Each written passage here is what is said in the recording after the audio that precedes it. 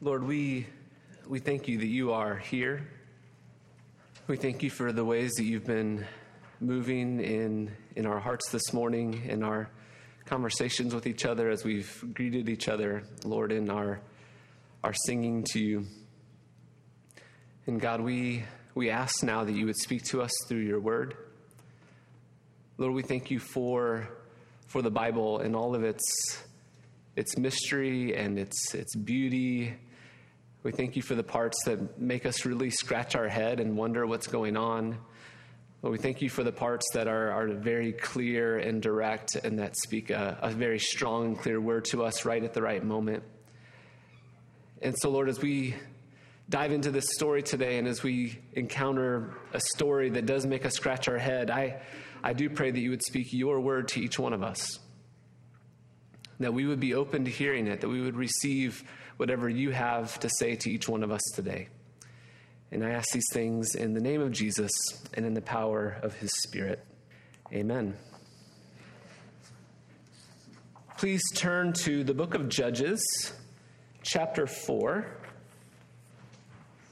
And we come to a very unique story in the book. In Judges chapter 4 and chapter 5, we have two different accounts of the same story. In Judges 4 and 5, we have this story about a woman named Deborah who was leading Israel at that time, and a warrior named Barak who joins together to overcome their Canaanite oppressors, Jabin and Sisera. The first account of this story is in Judges chapter 4, and it's a historical retelling of what happened, about how all this story went down between Deborah and Barak, and about how they conquered Israel's enemies. And we also get in this story some military strategy about how Deborah and Barak went about doing this. And we also have another story of a gruesome assassin, this time a woman named Jael, who invites Sisera, the commander of the Canaanite army, into her tent and then kills him by hammering a tent peg through his skull. It's an interesting story. It's there all in Judges chapter 4. The second account in chapter 5 is a poetic retelling of the same story. And it's sung as a duet between Deborah and Barak. They sing this song together. So you can imagine, Sonny and Cher or Iron and Wine, singing this song about this story of chapter 4. So chapter 5 is this poetic retelling of the story that happened in chapter 4. It's a really interesting song. We'll take a look at a couple sections today, but I encourage you to read through it at home this week. But we'll begin in Judges chapter 4, going to read verses 1 through 3. It says this: After Ehud died, the Israelites once again did evil in the eyes of the Lord. So the Lord sold them into the hands of Jabin, a king of Canaan, who reigned in Hazor. The commander of his army was Sisera, who lived in Hashereth Hagoyim. Because he had 900 chariots and had cruelly oppressed the Israelites for 20 years, they cried to the Lord for help. So this is the third time in the book of Judges where the Israelites have fallen into apathy and disobedience and did evil in the eyes of the Lord. And again, just want to show you this pattern that we see happen throughout this book. But this time, the opening verses tell us that things have actually gotten worse in Israel. In the first two instances, under Cushan and under Eglon, Judges tells us that Israel was subject to these Canaanite rulers. But things are different now. The Israelites here are not simply subject to Sisera and to Jabin, but now they are being cruelly oppressed under them. Things are worse now. And so this cycle that we have been talking about in the book of Judges, what we see happen as the book carries on is it's actually a spiral downward. That the sin, the gross sin of the Israelites becomes worse and worse, and the oppression also of the Canaanite nations around them become worse and worse throughout this time. And so after 20 years of oppression at the hands of Jabin and Sisera, the people cry out for help, and once again, God in his kindness, He extends his patience toward his people, and he sends a deliverer, this time a woman named Deborah. We hear about Deborah in chapter 4, starting at verses 4 and 5.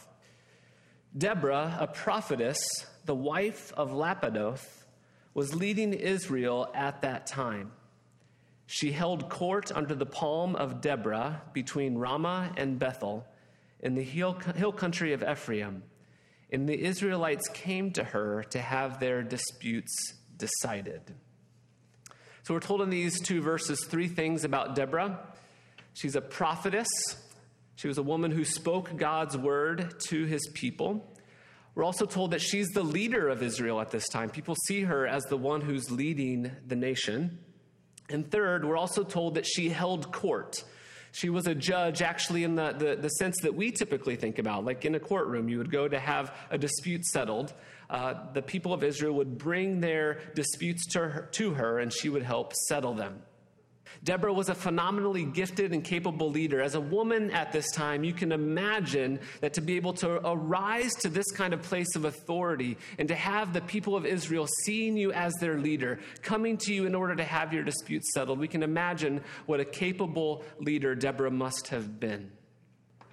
Out of curiosity, how many of you have listened at all to the podcast, The Rise and Fall of Mars Hill? Yeah, quite a few of you. It's an interesting podcast. If you've listened to it, if you haven't listened to it, I think it might be worth your time. It retells the story of Mars Hill Church in Seattle, led by Mark Driscoll, who was and is an incredibly gifted leader. But we hear over the course of that story in this podcast that his character didn't match with his gifts, and it led to this toxic culture of leadership in his church. What's been interesting to me about this podcast is how it holds up a mirror to me and to us and asks us why we are so attracted to narcissistic and bullying kind of leaders. Narcissism and bullying can get us a long way. It can lead to a lot of outward, worldly-looking success. I remember Mark's ministry when I was up in Vancouver. He was just about 2 hours south of me. And so there was a lot of buzz about him. And I remember envying him. I remember listening to his sermons and kind of thinking how I might be able to do some of the same kinds of things and communicate in the same kinds of ways. I remember listening to him and being attracted to his leadership. And this podcast really challenges us as Christians to consider who we are following and why we are following them. It challenges us as Bible-believing Christians to ask why our measures of success in the church often look more like the measures of the world rather than the measures that the scriptures speak about. It challenges us to consider why we don't seem to really believe the best kind of leadership really does look like foot washing rather than arrogant chest thumping. Why is it that we are attracted to leaders like this? Deborah's leadership, and of course the leadership that Jesus offered, is different than the world's. It's a different kind of leadership. Judges portrays Deborah as God's ideal kind of leader because her ability to lead, the authority that she had, came from her wisdom and her honorable character. People came and sought her for her wisdom. She didn't coerce people and campaign for people to follow her. People came to her because of her reputation as a godly and wise woman. There's a difference between being the boss and being a leader. Deborah didn't lead from a place of position or power. She didn't coerce people. She didn't force people to follow her. And she wasn't born into some great family. She wasn't a queen. She was able to lead because of her wisdom and her character.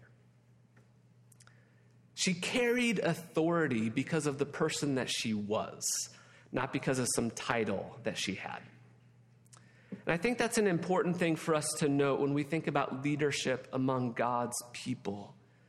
There are some leaders who lead by being the boss, and they get what they want, and they even accomplish some things by going about their leadership in that way. But in the life of God's people, authority, The ability to lead should be derived from a different place. The authority of Christian leaders needs to come from the kind of people who are willing to lead out of self-sacrifice rather than from selfish gain. On Jesus' very last night, when he was with his disciples and giving them instructions about what they were to do after he left them physically, there was an argument among the disciples about who was going to be the greatest. So Jesus is telling them that he's about to leave, and they start to argue about who's going to be the boss when Jesus leaves. And Jesus overhears them, and this is what he says to them. A dispute also arose among them as to which of them was considered the greatest. And Jesus said to them, "The kings of the Gentiles lord it over them, and those who exercise authority over them call themselves benefactors." In other words, you give me what I want because I'm the leader. But you are not to be like that. Instead, the greatest among you should be like the youngest, and the one who rules like the one who serves. For who is greater? Is it the one who is at the table or the one who serves? Is it not the one who is at the table? But I am among you as one who serves. People in our world derive authority, the ability to lead, in all different kinds of ways. Jesus says that Christian leaders derive their authority by their character and their willingness to serve other people like he did. And Deborah is a foreshadowing in the book of Judges to the kind of leadership that Jesus offered and to the kind of leadership that all Christians are called to follow. So let's listen now a little bit to this story in Judges chapter 4. It's about the story of Deborah and Barak and how all of this happens. In chapter 4, Deborah, the prophetess, the judge, this leader, she hears from God that God is about to act. It's time for Israel to be freed from these oppressors. God is about to act. And so she calls a man named Barak, and she tells him, Barak, it's time for you to gather all of the armies of Israel together and to push back against your oppressors. It's time to act, and you, Barak, are the person that God has made to do it. Deborah and Barak then have a very interesting conversation about how all of that should work itself out, and we're going to look at that conversation a little bit later. But what happens next is that Barak and Deborah, they go throughout all the tribes of Israel, and they gather the tribes of Israel together. And some of the tribes, they don't come. They ignore the call that Deborah and Barak give to them to come and to fight against Jabin and Sisera. But there are different other tribes who listen. And so Deborah and Barak are able to gather 10,000 men to come and to fight this battle. And throughout this story, we hear this phrase that the Lord gives the victory. That the Lord is going to give this victory to you, Barak. And then after it's over, that the Lord gave Sisera into the hands of Barak. And we talked about this a little bit last week when we looked at the story of the king of Eglon. That in the book of Judges, that God gives power to the Canaanite kings, and he gives power to the Israelite judges. There was that story in the book of Joshua where the commander of the army of the Lord, that Joshua encounters this commander of the angel armies of the Lord. And this commander says that I'm not on Israel's side. I'm not on the side of the kings of Canaan. I'm on the side of the Lord. And so Israel always has to decide whose side are they on. Are they going to be out for themselves, or are they going to submit to the Lord's leading? And so the victories in the book of Judges, whether it's through the Canaanites or the Israelites, it's given by God. So in this story, we see that God has been kind, that he has heard the cries of his people Israel to deliver them. And so through the leadership and strategy of Deborah and Barak, God gives them the victory over Sisera and Jabin. And then there's this one other part of this story. Sisera, the commander of the armies of Canaan, he escapes the battlefield and he finds his way into the surrounding area, into this little village. And here's how this part of that story goes, starting at verse 17. Judges 4:17. Sisera fled on foot to the tent of Jael, the wife of Heber the Kenite. because there were friendly relations between Jabin, king of Hazor, and the clan of Heber the Kenite. Jael went out to meet Sisera and said to him, "Come, my lord, come right in. Don't be afraid." So he entered her tent, and she put a covering over him. "I'm thirsty," he said. "Please give me some water." And she opened a skin of milk, gave him a drink, and covered him up. "Stand in the doorway of the tent," he told her. "If someone comes by and asks you, 'Is there a man in here?' say no." But Jael, Heber's wife, picked up a tent peg and a hammer and went quietly to him while he lay fast asleep, exhausted. She drove the peg through his temple into the ground, and he died. Barak came by in pursuit of Sisera, and Jael went out to meet him. "Come," she said, "I will show you the man you're looking for." So she went in with her, and there lay Sisera with the tent peg through his temple, dead. On that day, God subdued Jabin, the Canaanite king, before the Israelites. And the hand of the Israelites grew stronger and stronger until Jabin, the Canaanite king, until they destroyed him. Jael is not an Israelite. In fact, her husband is the leader of this clan who's been quite friendly with Jabin. But for some reason that we're not told, Jael sees something about Sisera that's evil and wicked. And she joins together with Israel to conquer their enemy. And he defeats Israel's enemy by crushing the head of Sisera. And that's how the story ends. In this story, God is at work delivering his people from the hands of those that are oppressing him. And as we read through this story, there are some people in this story who join together with God, who act with him in order to bring about the work that he wants to do. These are God's allies in the work that he's doing. And then there are other characters in this story who are God's enemies, people who are actively opposed to God's work, and even people who cheer on God's enemies and the evil that they are doing. And then there's another group of people. There's the allies and there's the enemies. And then there's a group of people in this story that we're going to see that just sit on the sidelines and watch and do nothing at all. So I'm going to introduce you to each of these three different sets of characters, and then I want us to consider what each of these characters teach us about what it means for each one of us to join with the work that God is doing in the world. So, in this story, we have God's enemies versus God's allies. We have Jabin, Sisera, and we're going to also be introduced to Sisera's mother, who I call the cheerleader for evil. Then we have God's allies. They are Deborah and Barak and Jael. And then there's the group of people, particularly in the tribe of Reuben and others, who sit on the sidelines and watch. Let's begin with these enemies, Jabin and Sisera. So these were the two that were cruelly oppressing the Israelites. These are obviously enemies of Israel, obviously enemies of what God wants to do at this point. But in addition to Jabin and Sisera, we also are introduced to Sisera's mother in Judges chapter 5. She appears at the very end of the song that Barak and Deborah sing together. Judges chapter 5, verses 28 through 30. This is the story of Sisera's mother. Through the window peered Sisera's mother.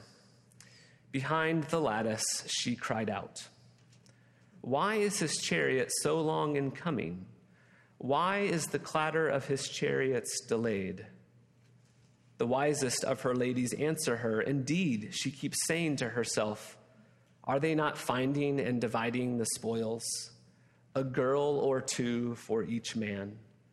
Colorful garments as plunder for Sisera. Colorful garments embroidered, highly embroidered garments for my neck. All this as plunder." It's pretty dark. Thinking about Sisera's mother waiting for him to come home, wondering why he's so long. And she begins to fantasize that her husband is enjoying his time out killing men and raping women, also that she can enjoy a new fancy scarf around her neck. She is a cheerleader for evil in this story. We're also introduced here to God's allies. Deborah, we've already talked about her, God's ideal sort of leader. And we learn in chapter 5 also what motivated Deborah to lead. Judges chapter 5, verses 6 through 9. She tells us why she was motivated to lead in the first place. In the days of Shamgar, son of Anath, in the days of Jael, the roads were abandoned. Travelers took to the winding paths. Village life in Israel ceased until I, Deborah, arose as a mother in Israel. When they chose new gods, war came to the city gates, and not a shield or spear was seen among 40,000 in Israel. My heart is with Israel's princes, with the willing volunteers among the people. Praise the Lord. In her life, Deborah saw that the people in Israel were struggling. The roads were abandoned. Village life was gone. There was no life and joy anymore. And so it broke Deborah's heart. And she responded by listening to God, by beginning to speak the words to them, and by leading them. And then we learn about Barak. Barak is Deborah's partner in leadership. He leads God's people into battle. He responds to the call of God through Deborah. And with her help, he gathers the armies of the tribes of Israel, and God gives him victory on the battlefield over Jabin and Sisera. And then there's the other of God's allies, Jael. Jael is a common woman, a non-Israelite, but we saw in her story the way that she joins with Israel in defeating Sisera. And then there's this other group of people in the story too. And that's this group of people who stay on the sidelines and do nothing. And their story is told in verses 13 through 18 of chapter 5. The men who were left came down to the nobles. The people of the Lord came to me with the mighty. Some came from Ephraim, whose roots were in Amalek. Benjamin was with the people who followed you. From Machir, captains came down. From Zebulun, those who bear a commander's staff. The princes of Issachar were with Deborah. Yes, Issachar was with Barak, rushing after him into the valley. But in the districts of Reuben, there was much searching of heart. Why did you stay among the campfires to hear the whistling for the flocks? In the districts of Reuben, there was much searching of heart. Gilead stayed behind the Jordan, and Dan, why did you linger by the ships? Asher remained on the coast and stayed in his coves. But the people of Zebulun risked their very lives, and so did Naphtali on the heights of the field. Deborah and Barak go to the tribes of Israel and ask them to join in the battle, and some of the tribes join in, and some of them stay home. In Reuben, it says there were much searching of hearts. They sat around the campfire and they talked and they wondered and they searched their hearts. Part of them wanted to go, but they never went. They never joined with the call that God was calling Israel to respond to at this time. So these are the characters in this story: his enemies, God's allies, and also those who stood on the sidelines. And I want to take a look at each of these characters and ask what they can teach us about what it means for us to join with God's work in the world. There is real evil in our world, friends. There are people who are hurting. There are real needs around us. And we are called by the power of the Spirit to join in pushing back our enemy, to use our own talents and gifts and abilities and resources to contribute to the work of the kingdom of God that he is at work building here in the world. And so I want us to remember today, first, that we do have real enemies. Jabin and Sisera were very obvious enemies to Israel. They've been cruelly oppressing Israel for 20 years. And the truth is that the kingdom of God today has real enemies. There are people who traffic in the lives of men and women and children, people who gain from the suffering of others. And there are also people like Sisera's mother who cheer them on. If you spend 5 minutes reading through the comments section on a political website, you'll know that there are a whole lot of people who are cheerleading for evil in our world. People who are glad to see that evil is having its way. Our evil in our world is real. The principalities and powers of this present darkness, they do influence men and women to do evil things. The gates of hell are real and they are strong. But God's kingdom is even more real and stronger, and Jesus' promise is that the gates of hell will not prevail against it. And so we are called, like Deborah and Barak, to join together with God in the work that he is doing in the world, to join together with him to push back against the forces of evil. In the language of Ephesians, to stand firm with the armor of God, to stand firm side by side with our brothers and sisters in Christ as allies of God in the work that he is doing in the world. And so let's consider a little bit these allies and also the people on the sidelines. What can they teach us about what it means to join with God's work in the world? I've already talked about Deborah today, an example of God's ideal kind of leader. And I want to talk for a minute to our younger people, those who are younger than me, young adults, those of you who are in Entourage. There are a lot of you, especially in Entourage. We have some young, amazing leaders that we are watching right before our eyes grow into leaders.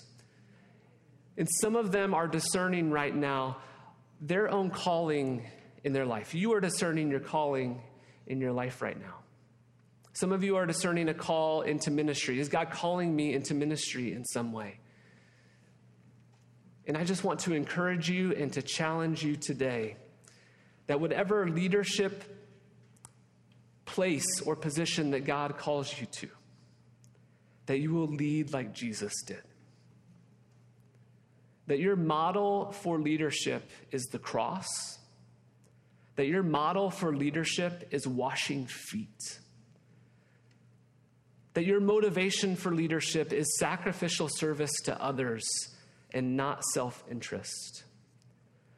Your character, who you are as a person on the inside, is more important than any skill or gift that you can offer to the world. Deborah and later Jesus are very clear about this. We need you as the church to be the kind of leader that Jesus was. A leader who serves. A leader who washes feet. A leader who leads out of self-sacrifice and not self-interest. We need you to lead in that way. So guard your heart, follow Jesus' example. Remember that the one who is the greatest is the one who is the least in the kingdom of God. Third is Jael, another ally. I think it's important for us to remember that God is at work through people who we would least expect. People who are even outside of the church. People who do not yet know who Jesus is. As we think about the work of the kingdom of God, there are men and women who are working for the sake of the poor, working against abortion, working with refugees, working against human trafficking. And some of them don't yet know who Jesus is. And we can celebrate and support the work that they are doing. And part of our calling as Christians may be sometimes to join alongside people who do not yet know Jesus, but are doing work that reflects the kingdom of God, and to point it out to them. To point out to them that the work that they are doing is actually an expression of the heart of the Creator. That their desire for justice, their desire for good things to come about in the world, that was given to them by God. And that they can actually join together with God in that work, and that their work can have an eternal impact, one that lasts. We see in the life of Jael, whatever it was that motivated her to do what she did, that God is often at work outside of God's people. And it's our responsibility as the church to pay attention to that and to tell them who their motivator really is. What can we learn from those from the tribe of Reuben who stay on the sidelines? Some haunting, that song about Reuben just is haunting, that there they sat by their campfires, listening to the whistling flocks of the shepherds, and there was much searching of heart. They didn't want to get their hands dirty. They had their sheep to tend to, and they were unwilling to go when God called. They remind me a little bit of the Pharisee and the Levite who were walking along the road in the story of the Good Samaritan.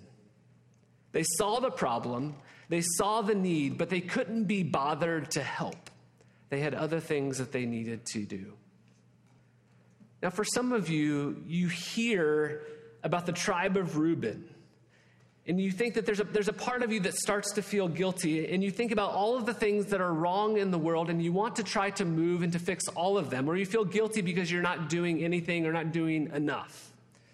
In the face of so many things that are wrong and that need attention in the world, it can be so overwhelming.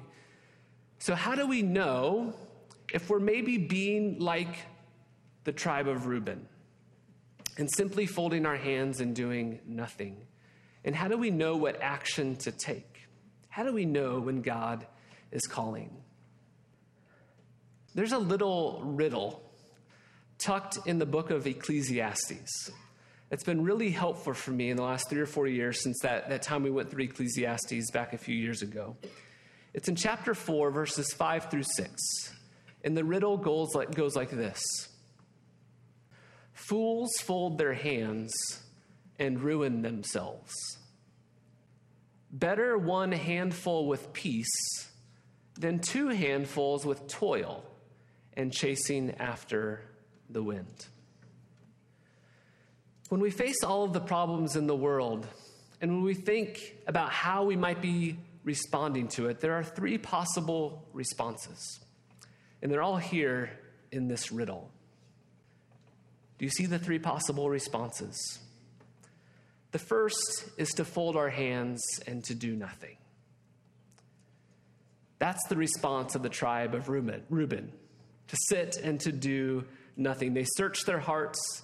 They wondered, man, there's really something we could do. I don't know. Maybe we'll just sit here and fold our hands. But verse 6, the second half of this riddle, says that there's 2 other options. One of them is to fill up all of our hands and to try to do everything. And the other is to fill up one hand.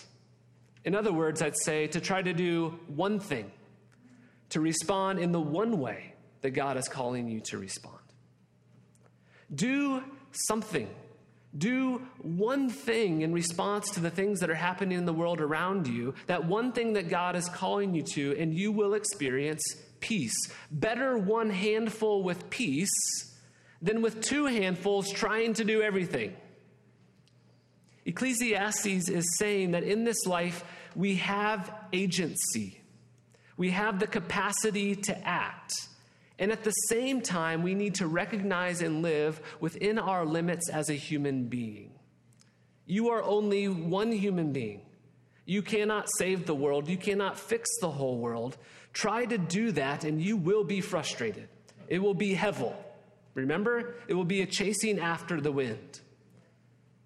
But you can do one thing. You can take one handful. You'll experience ruin if you do nothing. You'll be frustrated if you try to do everything. But what about the one thing? And what if every single one of us grabbed our one thing? The teacher calls us to act. The teacher of Ecclesiastes, he calls us to act, to do something, but also to be humble in our acting, to live within the limits that God has given to us as human beings. The tribe of Reuben failed to do that. When it was clear that there was a handful that they were being called to, they were passive and they didn't respond to the word that God was speaking to them in that moment. And finally, there is Barak, and he is my favorite.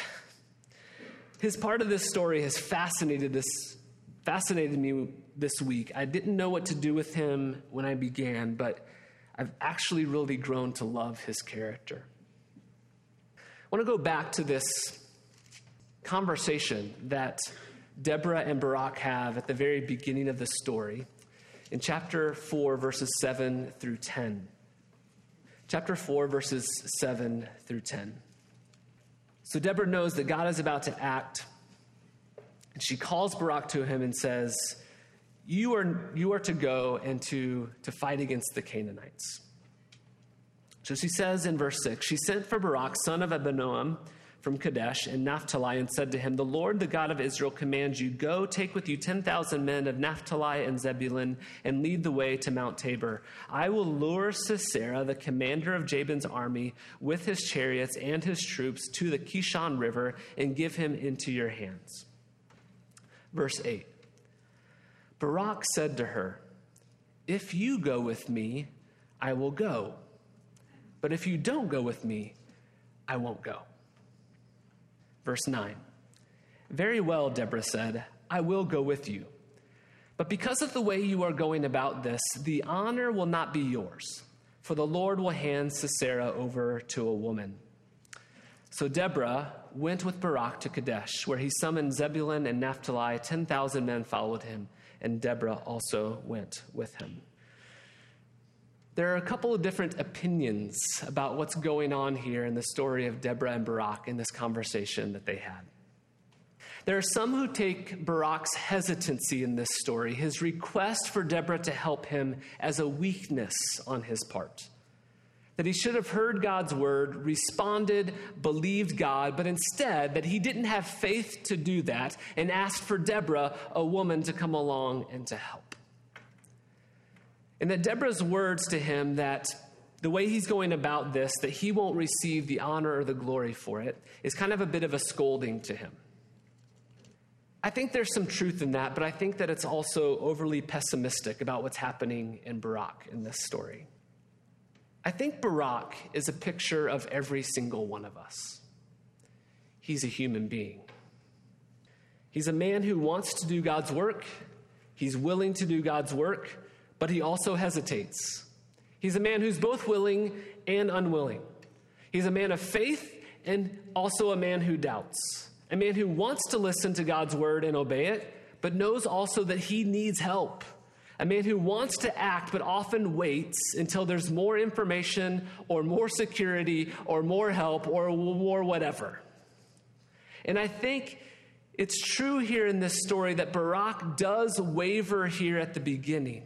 That he's not quite as bold as Deborah is, but quite frankly, that makes me love him more because I identify with him so much. And for me, his willingness to act, even when he wasn't sure, I think is incredibly courageous. His willingness also to recognize his need, that he needed Deborah's help, that gives me the permission to do the same thing. I don't have to do everything on my own. I think there's grace here in this story.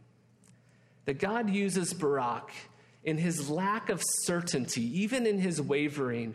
God in his kindness gives Barak what he needs in order to do the work that he had called him to do. And so I have 3 final lessons from Barak about what we can learn about joining with God in the work that he is doing in the world. First, that we should always respond in the calling that God gives to us, that we should respond in faith. In Hebrews chapter, the reason I believe that Barak's a good guy and not a weak guy is because he shows up in Hebrews chapter 11. In Hebrews chapter 11, we have this story, many people call it the Hall of Faith, where God gives a list of men and women from the past who walked and lived in faith. And Barak is listed in that story. Not Deborah, not Jael. Barak is listed in Hebrews chapter 11. Hebrews 11 begins by defining faith as being certain about things we can't see. Faith acts even when we don't see how it is all going to shake out in the end. And that's what Barak does here. He hears God's word and he believes it, even though he doesn't see it quite as clearly as Deborah. Deborah sees the victory clearly. God has told her clearly that the victory is there. Barak hears that and he believes it, but he doesn't quite see it as clearly as she does. But he acts anyways. He does the thing, even though he doesn't completely know what's going to happen in the end. Barak obeys God's word even when he couldn't see the victory. Deborah saw it. Barak didn't, but he still obeyed. he still obeyed. And I think that that is his reflection of faith, being certain about things that he can't yet fully see. Secondly, Barak is humble and he recognized his limits, so we should ask for help. He knows that he needs help. When he heard from Deborah, Barak, God has given you the victory. If the Canaanite army is going to be defeated by your hands, Barak doesn't get real proud. He doesn't start to act puffed up and arrogant. He recognizes that he still needs help. And he recognizes that Deborah is a leader that has the hearts and the trusts of the people. And so he asks her for her help. Barak says, I'm willing to do this thing, but Deborah, I need you. I need the gifts and leadership and skills that you bring to help me do this thing that God has called me to do. And I think that this is a good thing. To ask for help, to recognize our limits, is sometimes the wisest and most courageous thing that we can do. And Barak does it. And because he did that, he and Deborah were able to gather 10,000 men to go and to fight this battle. And third, Barak doesn't care who receives the glory. Deborah says to him, Barak, because you're doing things this way, you're not going to receive the honor for this victory. And Barak pays no mind whatsoever.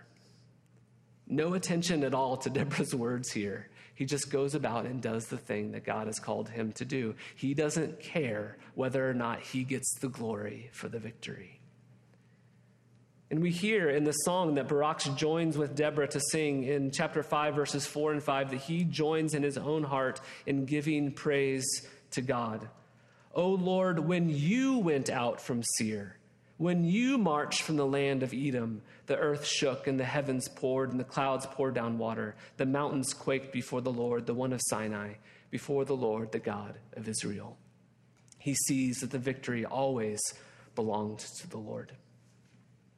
So I want to finish today by just asking you to take some time of silence, and I'm going to ask you some questions for prayer today.